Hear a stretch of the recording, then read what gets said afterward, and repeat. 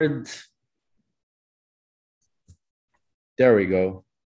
So thanks again, Helen, for being here. Really Hmm. appreciate you waking up early. So Helen is in Australia right now. Hmm. So Yeah. it's 4 a.m. over there.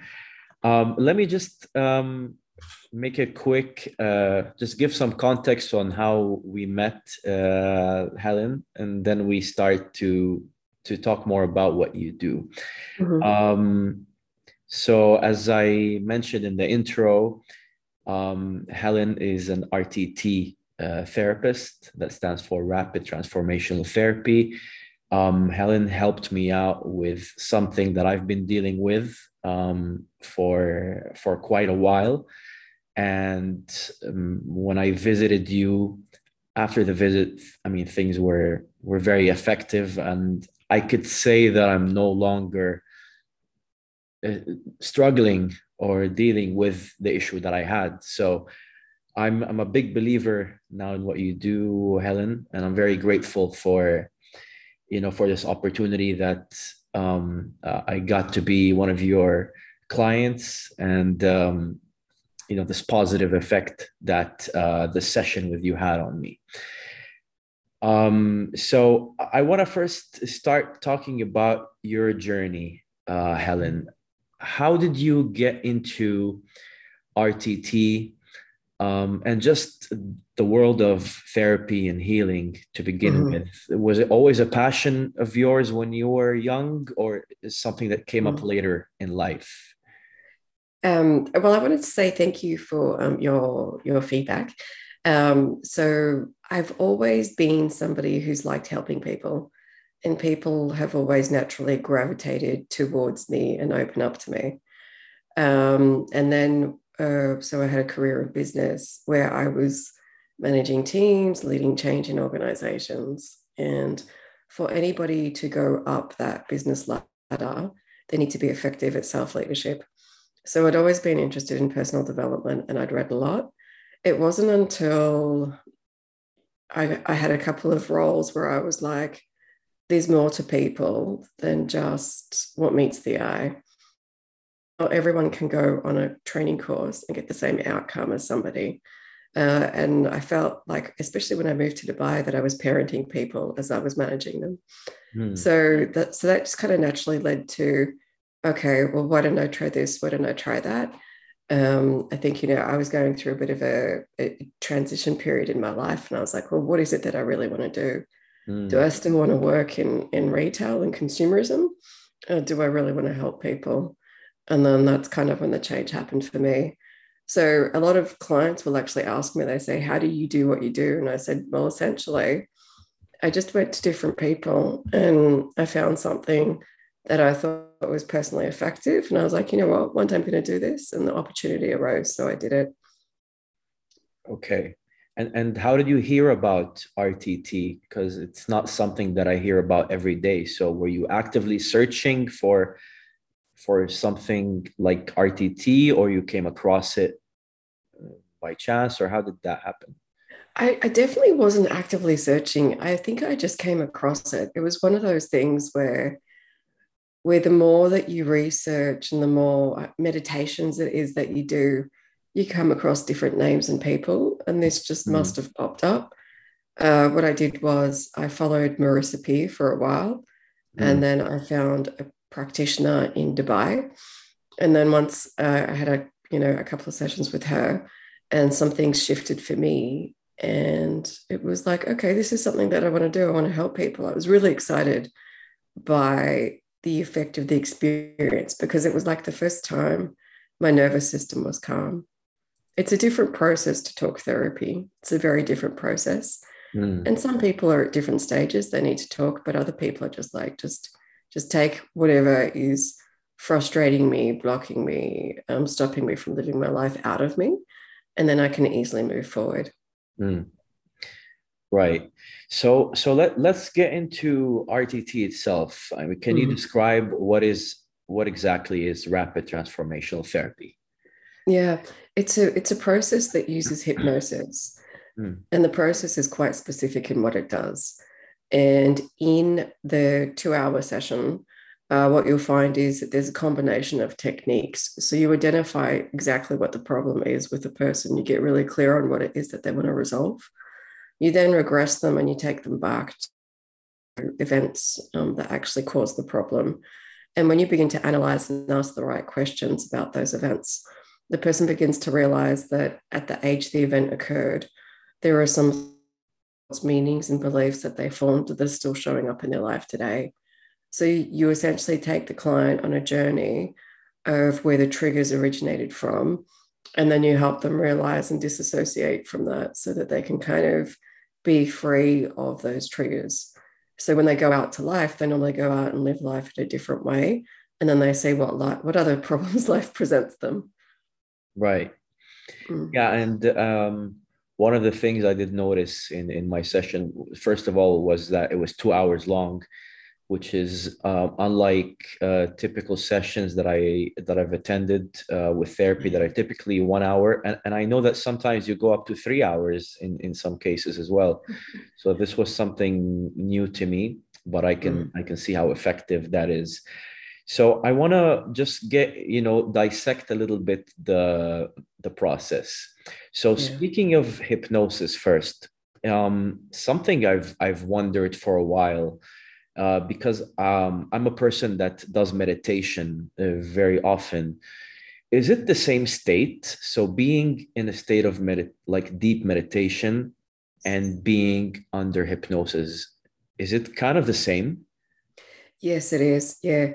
So when you're in a meditation, there are different levels that people can get themselves into, and it's all about the brainwave.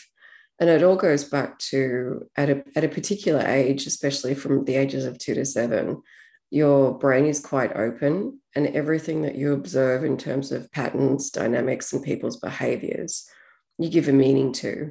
And that's essentially how your subconscious mind stores this information in combination with your nervous system. So Mm. people are always reacting. And meditation and hypnosis essentially do work on both the theta brainwave, but the more it depends on how experienced the meditation practitioner is as to whether or not they go to that level. Mm. Yeah. Yeah. The more experienced they are, the deeper they can go, or Yeah, the easier for them to reach that level. yeah, So that is the level where change is easier to, or like releasing yes, old beliefs can yes, happen. yeah, Okay. And what kind of issues does RTT work on? I mean, what are examples of things that someone might say, okay, I'm gonna try RTT for this type of issue? yeah. It essentially works with most problems, everything apart from psychosis and sometimes epilepsy. That's essentially how broad it can be, how broad the problems are that it can address. And when you think about a problem in general, problems are a combination of mental, emotional, physical, and spiritual or energetic. So when you think about mental and the emotional components of any problem in your life, it all originates with a particular event and a lot of experiences that consolidate and confirm that kind of belief. So if somebody goes around thinking, I'm really unlucky, chances are they're going to experience some physical symptoms around that, be it they get into an accident or something. That's how, high level the pattern kind of works. So most people will come to me with depression, anxiety, low self esteem, low confidence, procrastination, um, saving money, around changing their attitude around money, relationships, food, weight, addiction. So it can help with a whole lot of things. And the success that the person can experience depends on a lot of things. It depends on how aware they are, where they are in their journey. So most of the time, a lot of people will come to me saying, I've tried everything. And I'm like, okay, so let's try this. And what I find that I'm very effective in is closing the loops. So a lot of people will have a high level of self-awareness and they'll be like, I can't stop the problem. And I'm like, okay, we're going to stop it today. And we just continue to go through a process. And with, maybe 20 to 30% of people, it can be one session because of all the work that they've done before. But for other people that have done a lot of work, the effectiveness of the work hasn't really set them up to be able to kind of get it done in the one session. Right. Now, I mean, people usually go to therapy when it comes to depression and anxiety, but when it comes to what you mentioned related to money, therapy is not usually the first thing that comes to people's minds, right? They'll probably take a course on how to manage money, or they'll read a book on how to get rich or something. So it's interesting that you've mentioned beliefs on money. How does that work? How do beliefs from childhood impact us as adults and how we make and manage money? Yeah, so it can go a couple of ways. So with something like money, even something like presenting and communicating, a certain level of that is around skill.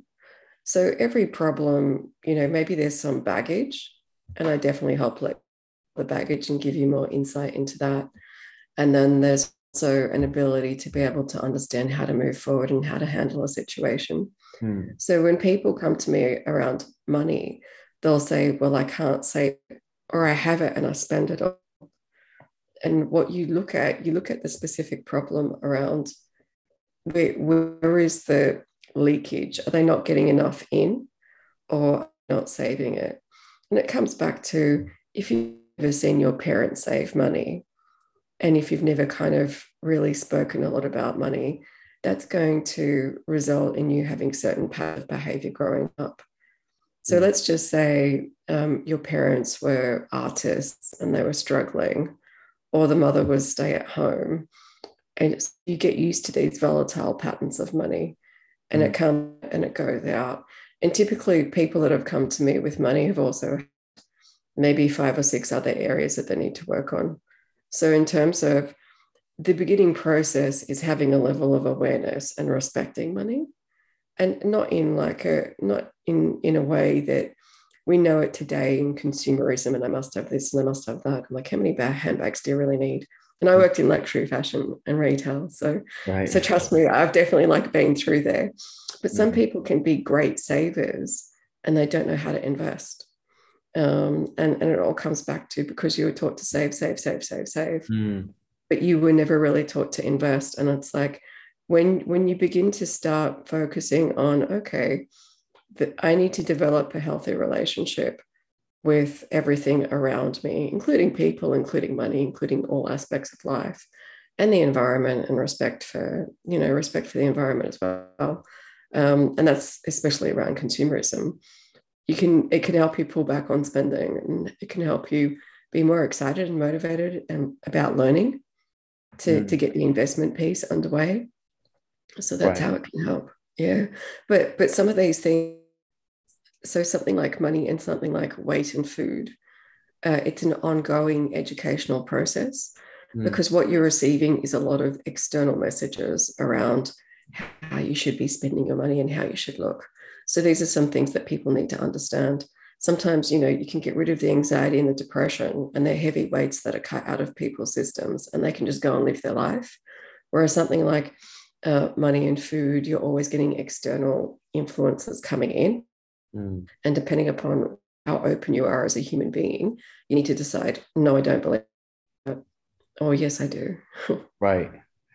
So even do you think as adults, these external messages still influence us even till Definitely. today? Yeah. It's not about age, it's about the brainwave. And it's all about being in that theta brainwave, or even just a more, when you're relaxed and when you're in flow, you're in a space where subliminal messages can get in. And when you think about how many adverts it is that you're exposed to, especially now on social media. So you could be scrolling on the internet or on your Instagram, and an ad will pop up.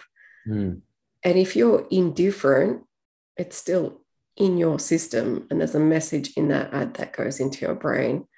And you'll be like, maybe you've not thought about food or chocolate, and you've not had it for a month, and then all of a sudden you see all these posts on desserts and chocolate, and you're like, oh gosh, I have this craving for a dessert or a chocolate. Right. So when you're consuming content, you need to be really mindful and say, no, no, no. There's a level of discernment that you need. And you always need to refocus and have a very strong mindset around what it is that you want in life, because you're Mm. always getting messages from people. It could just be the raise of an eyebrow at somebody saying, oh, you're not getting dessert. And you'll be like, oh, Mm. okay. Mm. Okay. Yeah, yeah, that makes a lot of sense. So when let's stay with the example of either money or weight. You mentioned that in RTT we release a belief or more that we've had since childhood, but does it also install a new belief instead, like a more helpful belief, or is it only the part about releasing? Yeah. So releasing is the big part. And then also, I forgot to mention earlier on that there's a meditation that I record for you that's personalized around what it is that you want to achieve and what it is that you want to focus on. Mm. And that is something that's really important, because if you've never had a mindset around money and you've never had a mindset around food, that's a healthy relationship with both. What the meditation does, it installs a healthier relationship. So if you Mm. never go around saying, saving and investing is sexy, Mm. you're never going to be motivated. And the easiest way to develop habits is to make them really exciting and to use these words that are very motivating for you. Mm. So everyone loves the word sexy. It's like saving is sexy, investing is Ah, sexy. wow. So I know I got the recording from you, and I'm gonna get to the part about listening to the recording. Yeah. So do you customize the recording for each client depending on what works for them, what you feel works for them, or is Yeah. it like a stat? Oh, so you do customize the recording. Mm-hmm. Okay. Every client's different and every meditation is different. Yeah. And so I studied neuro-linguistic programming. Mm. So language is the greatest way to communicate with people. And when you're on an audio track, if I use language that doesn't resonate with you, you're Mm. less inclined to listen to the meditation. And a great therapist will be able to develop rapport with you and use language that resonates with you. Mm. Mm. Yeah, just to explain this to the listeners and the viewers who don't know. So basically, after the RTT session, and this is also my experience, you gave me a recording to listen to, and you said listen to this every day for the next, I don't know, 1 month, 2 months. I don't remember how long the period, but it should be Yeah, daily. It was one like month. Yeah. yeah, so it was a 15 or 20-minute recording Mhm. that is linked to the session that we had. And the words you use inside this recording for the meditation, you kind of picked them up from the conversation that we were having during the Yeah. session. So you can use words that that words that I could relate to or that I could understand or work for me, right? Yeah. That's how it Yeah. works. Yeah. And why is it important to listen to it every day? Every single day, it's like a muscle that you're developing. So Mm. when you weight train or when you exercise, you could not have exercise for a period of 6 months, and then you go and move your body every day for 30 days. You'll gradually see the change in your body after a month's point in time. So this is why it's really important, because essentially you're developing a habit. And what most people don't understand, it can take anywhere from 18 days to up to maybe 180 days to develop a new habit. And it depends on how complex the new habit is and Mm. whether or not you can anchor it into your system. So most people, find that 20 to 30 days is enough for them to listen to the meditation and to instill the next level of what it is that they want to achieve, or to develop the skills of practicing better habits. Yeah. Yeah. And I remember that you also, now I just remembered, you also send the recording before the session as well, right? Yeah. And Yeah. For some people, I what is that do. for? Yeah. Yeah. I do that. Sorry for speaking of you, but I do that because sometimes the more rapport you can develop with someone beforehand, the easier the session is. Mm, So when you meet me, you have a visual experience and you have a sound and tone experience. And there's a level of understanding and compassion that you need to feel to be able to relax and want to actually choose me as a person to work with. mm, So the more that I can do to develop the rapport up front, then I will do that for that person. right. Everybody's different. Some people will just book in, they'll show up. I get people to fill in a form and they don't even fill a form in. And they're like, no, I just want to book with you. And I'm like, okay. But then with other people, it is a bit of a process. And sometimes it might be maybe they've had an experience with another practitioner that they've not liked. And Mm, they're like, well, how will you be different? And I'm like, well, look, let's talk for 30, 40 minutes. And then you can tell me what yeah. whether or not you think I understand your problem Mm, and how I'm different to the other person in the approach. And then yeah. that's a decision for you to make.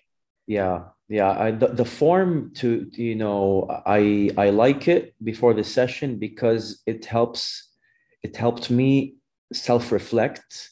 Yeah. So even though I know what my issue was or the issue that I wanted to work with, Mm. um, it helps me reflect on other aspects as well that are surrounding it, and maybe new things came up. And you notice now I corrected myself, and this is something I learned from you, Helen, because when I said this is my issue, Yeah. and I remember your advice on watching for the words that we use. So instead of saying my issue or my Mm. anger or my depression, you say like the the issue that I'm working on or that I was working on.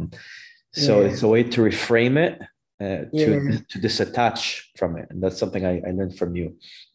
Yeah. Sorry, I And forgot where I was going with this. What was I? What was I? What was I saying? And I forgot what my train of thought was. we were talking about developing rapport Oh and yeah, meditate. yeah. Yeah, So listening to fulfilling the meditations form, before. developing Yeah. rapport.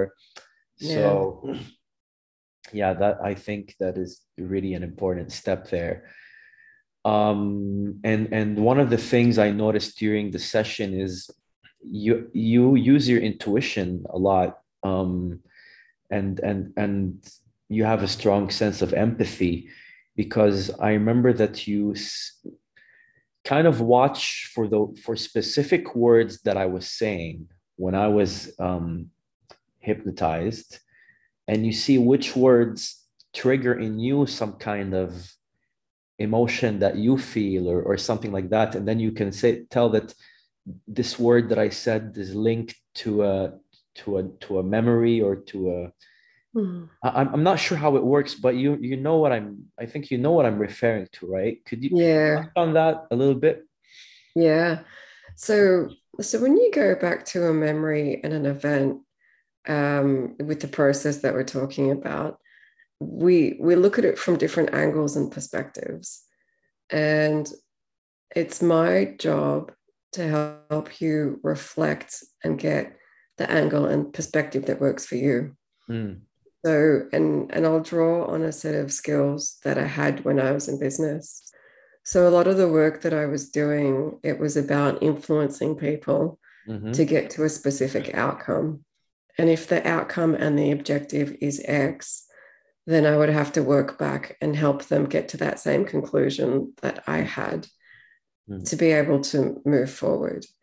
And when you're leading people and coaching them, which was my style, you would always be working backwards. So when we have the session, you fill in the form. I help you get really clear on what it is that you want to achieve based on what you filled in. So I know that that's where we need to get there at the end. When you go through the process of hypnosis, you go back to a series of events, and I begin to help you link that to how it's stopping you from getting to the objective that you want. And in that process, if I hear your voice change, or if I see an expression that changes, there's always something subtle that happens. There's a cue. Like for 95% of the time, it's quite a simple process for me to go, okay, this is what it is. And it's all just about seeing the pattern or knowing the pattern and finding the pattern and helping you identify that. And that's what I've done in business my entire life. That's what a lot of business is. It's just like pattern formations. And when you can apply that skill to therapy, I think that was just a natural instinct I've had for a really long time. You need to be, So keep in mind, 2 hours is a long time. And when you begin to kind of get an event here, an event there, and an event there, and you tie them all together, you create like a really big spider's web of information that you're able to detach and pull out of that pure person's experience of life. And it just kind of frees everything up to reconsolidate for you to be able to move forward once you have the meditation. Yeah. I mean, what you mentioned about business, not everybody has that skill. So I wish that was the case, that were the case with everybody working in the business world, but it's not. Yeah.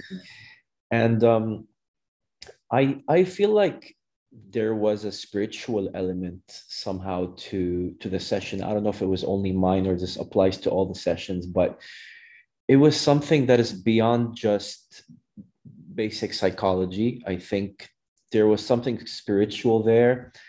I'm not sure how to describe it, but I sensed it, and it's something that you also mentioned after the session, that there were some signs that you saw that I'm sure that you didn't pick this up from the business world, right? So where does that come from? Is that your own unique like a skill that you have, or is this something that is part of RTT? I mean, that the more subtle, the more spiritual reading of the situation and of the person. Yeah. And a lot of times this comes back to you. So if you're a spiritual person,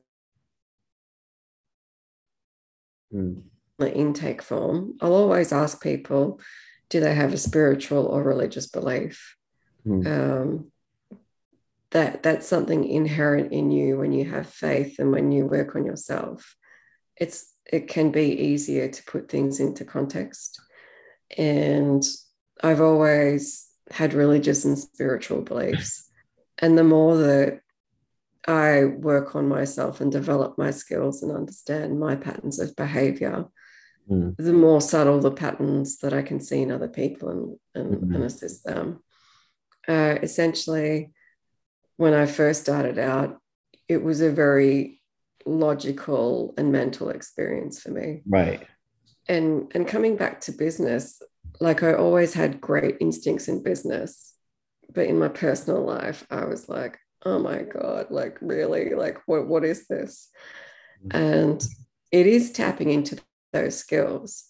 And what happens is often when you're using your intuition, when you slow down enough, the words will come to you, or the words come to me. And I'll be like, oh, this is really strange. I was saying something. Like I have a framework of things that I check off that I do with every person. And when I create the space for it and the pace, the right words will come through for that person. And even sometimes I go to myself, why did I say that? In the beginning of the session, especially, because occasionally people will just go to a past life memory, and I will have set that up in the beginning going, I don't normally say this, but I get the feeling that maybe, if you do go to an event that is not you, it could be a past life. Mm, But it's very rare that people naturally do that. It's very, very rare. right. Yeah, it's interesting what you said, how when you started the practice, it was more logical. And then over time, you started to use your intuition more. Yeah. Is something still, do you feel like you're still developing new skills over time, working with more and more people? Or have you, you feel like you got the hang of it and you know everything there is to be to learn about this? Or are you still developing new skills and knowledge about people as you go? Yeah, look, my goal is to help people in the least amount of time with the least amount of sessions.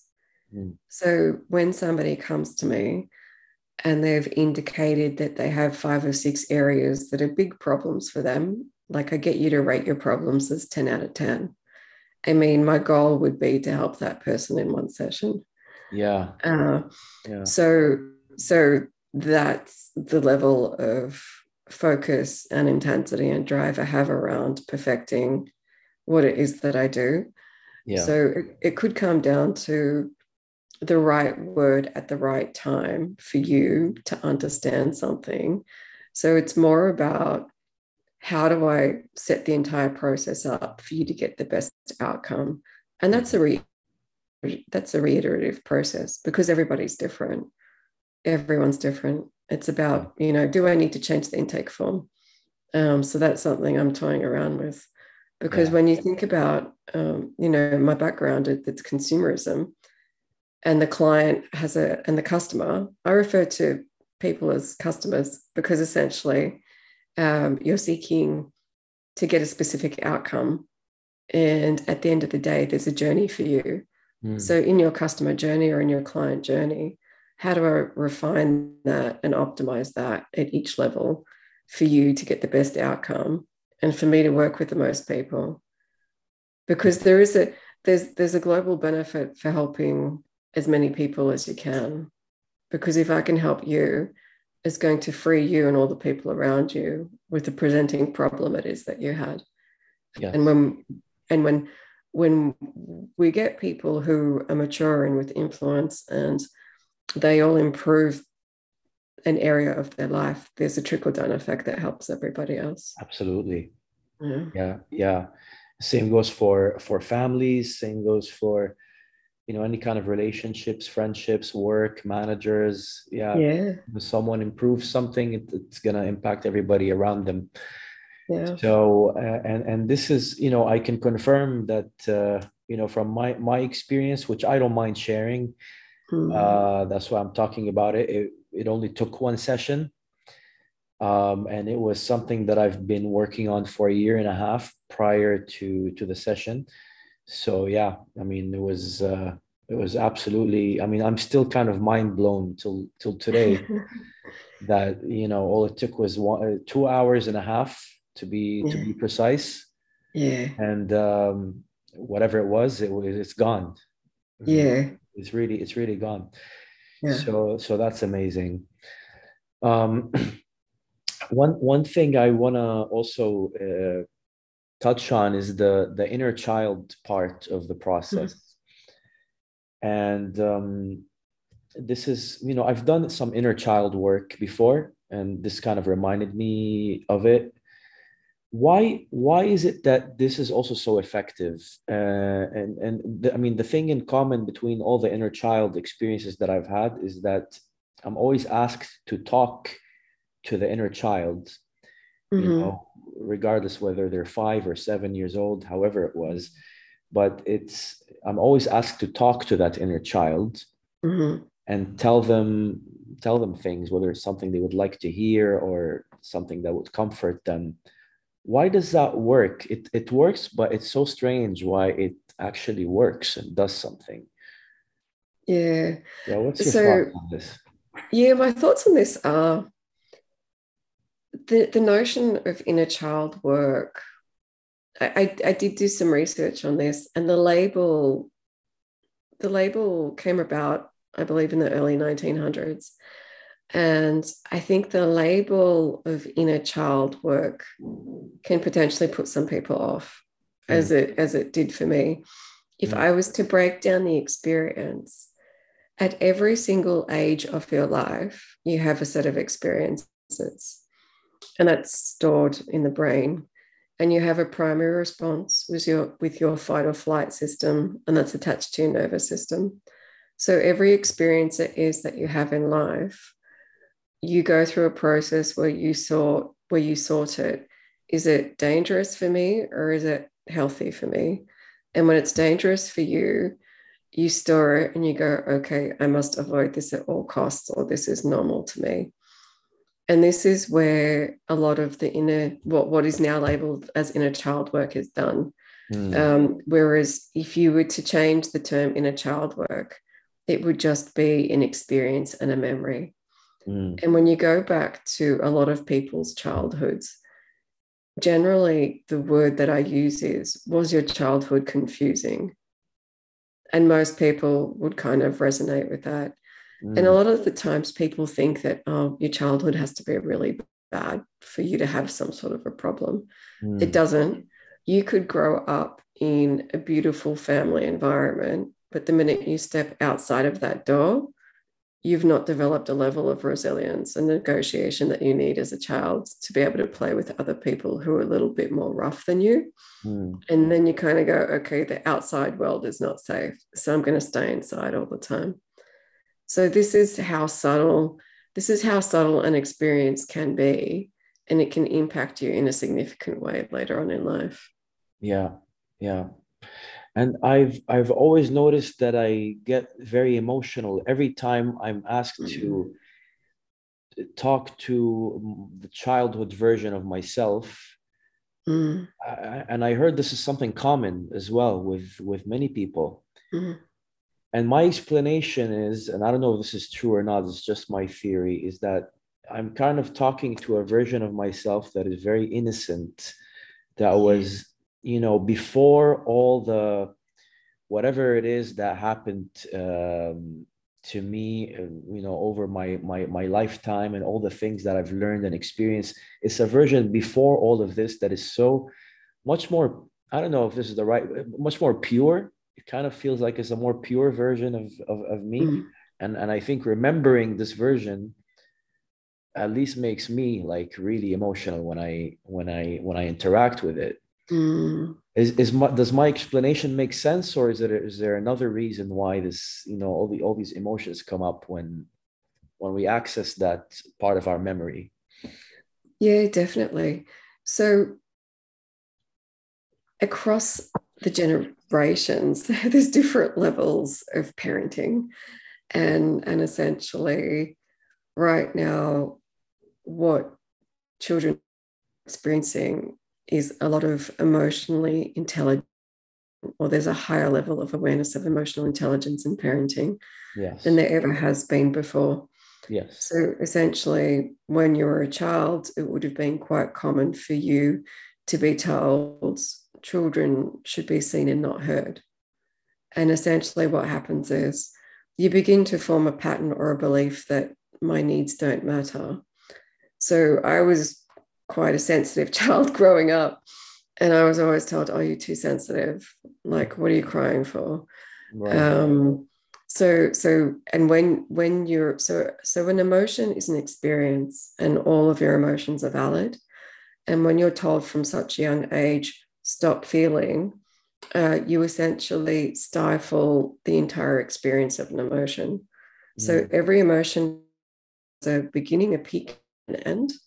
And when mm. you're ever experiencing the beginning to the peak of it, the end of it never happens and it gets trapped inside of your nervous system. That's how I explain it. Oh, I don't have the science behind it, but essentially, so, so when somebody responds to you, and I think we've all been in this situation where you're at work and you speak to somebody and they're in a bad mood and they just snap at you, mm, and they snap out of anger, and they go and they reflect on it and they go, that was a disproportionate amount of anger compared to what the actual event and situation was. And mm, this is just the buildup of the emotion and the story that's never been expressed in a healthy way. Yeah. So can you repeat that when you said it peaked? So wait, Yeah. basically, if an emotion is not processed, Mm. it could peak, but it doesn't end because it, you know, as soon as it's felt, it's kind of Yeah.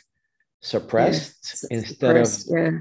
processed till the end, Yeah, right? exactly. That's what happens. Yeah. I think he's maybe a better example. Mm. So when you're laughing, what's that experience like for you? The experience of laughing, what is it Yeah. like? Yeah. So if It, something's funny, what's it like for you? it's an experience of something that made me feel a specific type of joy that made me laugh Mm. and express that emotion until Mm. I'm done laughing as it fades away. And Mm-hmm. then I'm back to the state I was before I started laughing. Yeah. Is that a good And description? if you started to just burst out in laughter at school and the teacher told you stop laughing, Right. And then what did you, I yeah. would, you know, try to squeeze it in. And Uh, then what would happen when you squeezed it in? it's either that, you know, parts of it are still gonna come out as you Yeah. know, it depends how funny the thing was that I'm trying to suppress, but I might still like laugh under my breath. Yep. Or in other cases, if I'm a sensitive child and the teacher tells me, like scolds me while laughing, I'm gonna feel embarrassed Mm. and I'm gonna just swallow it completely and you know, Mm. halfway through. That's what I And, can and think of. when you swallow it, then sometimes what happens is later on, you'll just erupt because it builds up on the inside. Mm, So if that's the process for any emotion, it doesn't matter if it's laughter or if it's anger, it's the same process that happens. mm, It needs a complete expression, or it needs an expression that's fast paced. And right. the more that you meditate. So what meditation does is, and what RTT does is an analysis. It provides more space between an event and a response. So typically there'll be an event and a reaction, whereas what we focus on is as a healthy adult, responding is appropriate in every situation. There's no need and there's no reason for you to get triggered in life ever, essentially, unless it's, a severely threatening situation. Right. Okay. And Helen, just about yourself. Now this question just came up. Now you're doing RTT. As far as your personal goals, is there another type of therapy that you're interested in exploring and learning about as well? Or do you see yourself continuing on the path of RTT and just kind of fine tuning and refining your practice, or do you want to integrate it with other things? You know, what are your like Mm, what's your vision about yeah. that? My I have now I'm satisfied with the amount of experience that I have with RTT. Um, this tool, based on everything that I've experienced personally with regards to talk therapy, energy work, this tool is it for me. It's one of the tools that I believe can address 85% of problems. There are Mm, some things that for certain people are spiritual and energetic work that they need to do. And that's not necessarily something that I want to get into. So for me, it really is RTT and NLP. Like the language piece of NLP for me is such a big thing. And mm, when I combine that with hypnosis, like that's really where the magic happens for me. right. That's what I'm really good at, and that's just what it is that I want to do. If I Yeah. can get the process down to an hour and a half, then that would be amazing. I Mm, mean, it's essentially the better I get at helping you get to the root cause of the problem, and for you to have this major aha moment to be able to free you, That's essentially what I want to get to. Yeah, yeah. So the idea is just to be as good as possible to help as many people as possible in the Yeah. fastest way Yeah.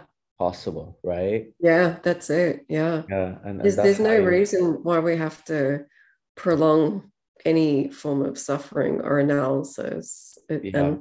And when you give yourself that permission, so a lot of people are attached to the identity of needing to heal themselves. Mm, And healing is a natural process. But when you think about the current trend, healing has become like a fad, and it's become, this mission in life. And you're like, mm, well, if you cut yourself, your body's naturally going to heal. I think maybe we've overcomplicated a lot of things, mm. and you can get stuck in a journey. And sometimes it's just about just getting unstuck and changing the way that you look at things. Right, right. Mm, So if somebody is not, I mean, this is something I've discussed with a friend of mine. If mm, somebody doesn't have any clear issues, okay, I mean, they seem to be yeah. doing fine in life. They're not depressed. They're not anxious. They're just, life is moving, and things seem to be fine. Should someone dig for try to find out what limiting beliefs they have and try to uncover old traumas, or just let it go, and if something comes up they'll go for therapy? If not, just live your life and enjoy your life? I mean, should someone actively look Mm. for something to work on, or not? My personal view is that if if your life is either going to test you or your life will flow. Hmm. And when life is flowing and you're growing and you're happy and you're joyful. So the main thing is do you want to live a happy and joyful life? Most people would say yes. Yeah, Are sure. you, if you are living a happy and joyful life and you're satisfied and fulfilled with everything around you, chances are you don't need a coach, you don't need a therapist, you don't need to talk to anybody. And Hmm. maybe you're living within your comfort zone. If you begin to sense within you that there's more that it is that you want to achieve and you're not achieving it, Hmm. and that's when I would suggest that you go to somebody. Right, right. Yeah, that's a good way to frame it. If your life is flowing, either means that you're enjoying your life or you're in your comfort zone, right? And if you're in comfort zone and you're happy with that and you don't plan Yeah. on doing anything outside your comfort zone forever, well, Yeah. good for you, right? Good for you. But Yeah. most of the time, life also pushes us out of our comfort zone, even if we want to stay in our comfort zone. Yeah. Usually, at some point, something happens in life where no, it's time for you to get to the next level, right? Like life pushes us out of our comfort zone to test Yeah. us. It usually It happens. yeah, it does. And so when I work with a lot of clients, like the workplace is a great way for you to understand who you interact well with, Mm, how you handle a high pressure situation, and coming back to, do you work in a dysfunctional environment? Because when you work in a dysfunctional environment, this will highlight a lot of triggers for you that it is potentially that you need to resolve. And when you find yourself reacting, um, there are some things that are probably within your nervous system and prior experiences in life that you need to work on. mm. So, Yeah, yeah, so work's always a great indicator of whether or not, like, yeah, are you able to ask for the money it is that you want because you know that you deserve it and you're worth it? Or have you been on the same pay grade for the past 5 years mm, and you've not pushed yourself, but yeah, you really want to be promoted, but other people are getting promoted over and around you? If yeah, it's not a skill, then it really comes back to what's inside of me that's stopping me from doing this. yeah. Yeah, work is a good example because when we're not working, we have more freedom to choose who we want to hang out with, the people that are around us and such. But in Yeah. work, you're faced with all types of people and characters and situations to deal with that are, out of our comfort zone and out of what we usually do. Yeah. That's why a lot of challenges come up. I agree. A Mhm. lot of challenging situations come up where if you have a limitation somewhere, it's going to be Mhm. difficult for you to deal with that. And then that's an opportunity for you to understand yourself better and say, why is this challenging for me? Mm. And then maybe it's something that requires therapy for you to grow past it, Yeah. right? The why, and there's always a level of skill involved with work. Mm, And essentially, where there's dysfunction, there's typically a lack of a win-win mindset in the organization. mm, So some organizations will speak about values and they're not necessarily tethered towards them. It's more just a bit of a PR piece. And mm, what happens is, I think, when people speak about values, the inner child will go, "Yeah, here are the values," and the inner child will also be disappointed when those values are not adhered to. I just think that's part of human nature. It's like we want yeah, to believe, in these great things and values and purpose in life. yeah, And when you see that not being when businesses are not walking the talk and when human beings and therapists are not walking the talk, like it's quite transparent and it's obvious.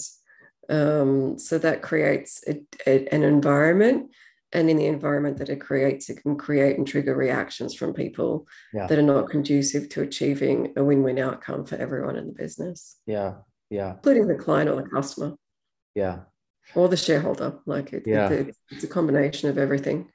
yeah. And it could also happen at home. I mean, even for people that are not working, there's often triggers from our family, our children could be a trigger sometimes in my experience as well. Mhm. Mhm. Parents, Mhm. whatever it is, and sometimes, like the example that you said before, sometimes the reaction is not proportionate to the incident that happens, and that's when you know that okay, there's something there. I mean, that Mhm. I didn't need to react this way to a situation. Mhm. um Sometimes you only realize that later when you reflect on it, but yeah, so Mhm. it can happen at home as well. um Helen, I've been recommending you a lot to many of my colleagues, friends, family as well, because I had a very positive experience Mhm. working with you. So of course, when we publish this episode online, we're gonna include. What would you like me to include? I mean, I can include your Instagram account, Yeah, that so would be great. people can reach you through Instagram, Yes. or how? Okay, we'll do that. I'll do that. And usually, Helen, in every episode before we wrap up, we always like to ask the guest for any book that they've read, whether recently or a long time Mhm. ago, that had an impact on their life, and they would recommend it Mhm. to the audience to read, whatever book it is. Okay. So anything comes to mind? Yeah, definitely two books. The first one, it's called The Untethered Soul by Michael Singer. Okay. I've read it. I've read it at various times. So I've probably read it 4 times now. And every time you read it, there's a different layer and level of interpretation. Yeah, it's available in audio formats as well. Yeah, it is. Because it always pops up in my recommended list for me to read, but I haven't Yeah. gotten to it, to Yeah. downloading it. So it's okay. Well, I've Yeah. noted it down. And then the other Um, book, yeah, the other book, The Map of Consciousness Explained by David Hawkins. So oh, he was okay. he was a psychiatrist who had a spiritual awakening, Yeah. and he he had a very spiritual aspect to his work, and he talks a lot about the emotions that you live in. And, essentially, and this is something I incorporate into everything that I do. And when I speak to clients and even in their meditation, Mm. if you can seek the truth in every experience it is you have and see the truth objectively, it will essentially help you detach from your stories, and it will assist you in being more objective and living closer to understanding and joy. Yeah. So if you can accept the truth that between two people, there's always two different dynamics and not one person's 100% right, Right. then that's when change can begin to happen. It's really cool that you mentioned Dr. Hawkins and this book. We actually had a full episode about it, maybe 3-4 episodes ago. There's a guy. His name is Randy Weitenheimer in the U.S., who's a student of Dr. Hawkins for many years, and he was on the podcast, and we had an episode discussing the map of consciousness, the different levels, and how to go from one level to the next and what each level Yeah. means. So yeah, Yeah. that's a fascinating topic for me as Yeah. well. And after reading this book, I think the first book he wrote was Power versus Force, where he Yeah. explained what the levels are, and it really made me see the world in a new light. So I started to looking at Mm. my own emotions, behaviors, and trying to understand Mm. what level of consciousness this is coming from. So Yeah. yeah, it just brings a lot of clarity, understanding. So yeah. Yeah. And when you look at like that the map of consciousness, as a child, you lack understanding, and you form your basis of understanding and emotion based on, most of the time up until the age of 7. And that continues to reiterate, these patterns continue to reiterate into your life. Yeah. So as a man today, you'll have an experience that could trigger anger within you. And when you go back to, well, what's the truth? What are the facts in this? If I told 10 people, would they all verify that this was 100% certain? And then when you go to the facts, it gets you straight back up into understanding. And that's, I always try and bounce back everyone back to understanding from every single aspect, from every person in the situation. Yeah. Yeah. Amazing. Helen, thank you very much um, for coming on today. Again, I appreciate that, that with the time zone and everything. I mean, a last question. Do you do RTT online as well? Does it work through Zoom? Yes, it You do does. sessions online. Yeah, I Okay. do. And some people that I've worked with have actually preferred Zoom, and they've said the sessions are deeper. Because at the end of the Really? day, yeah, you're in your own personal environment, and there's a level of relaxing that you would inherently have compared to, coming to somebody's home or office.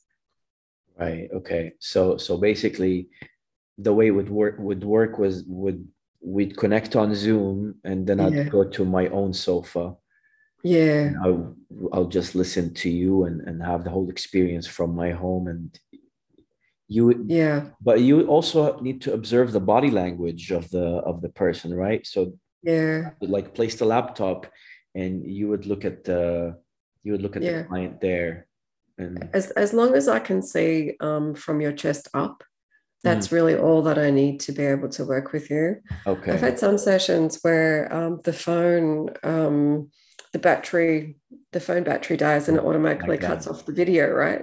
I know, So in those sessions, it's more of when we do the hypnosis and the work that I do, it's an active form of hypnosis where you're right, speaking.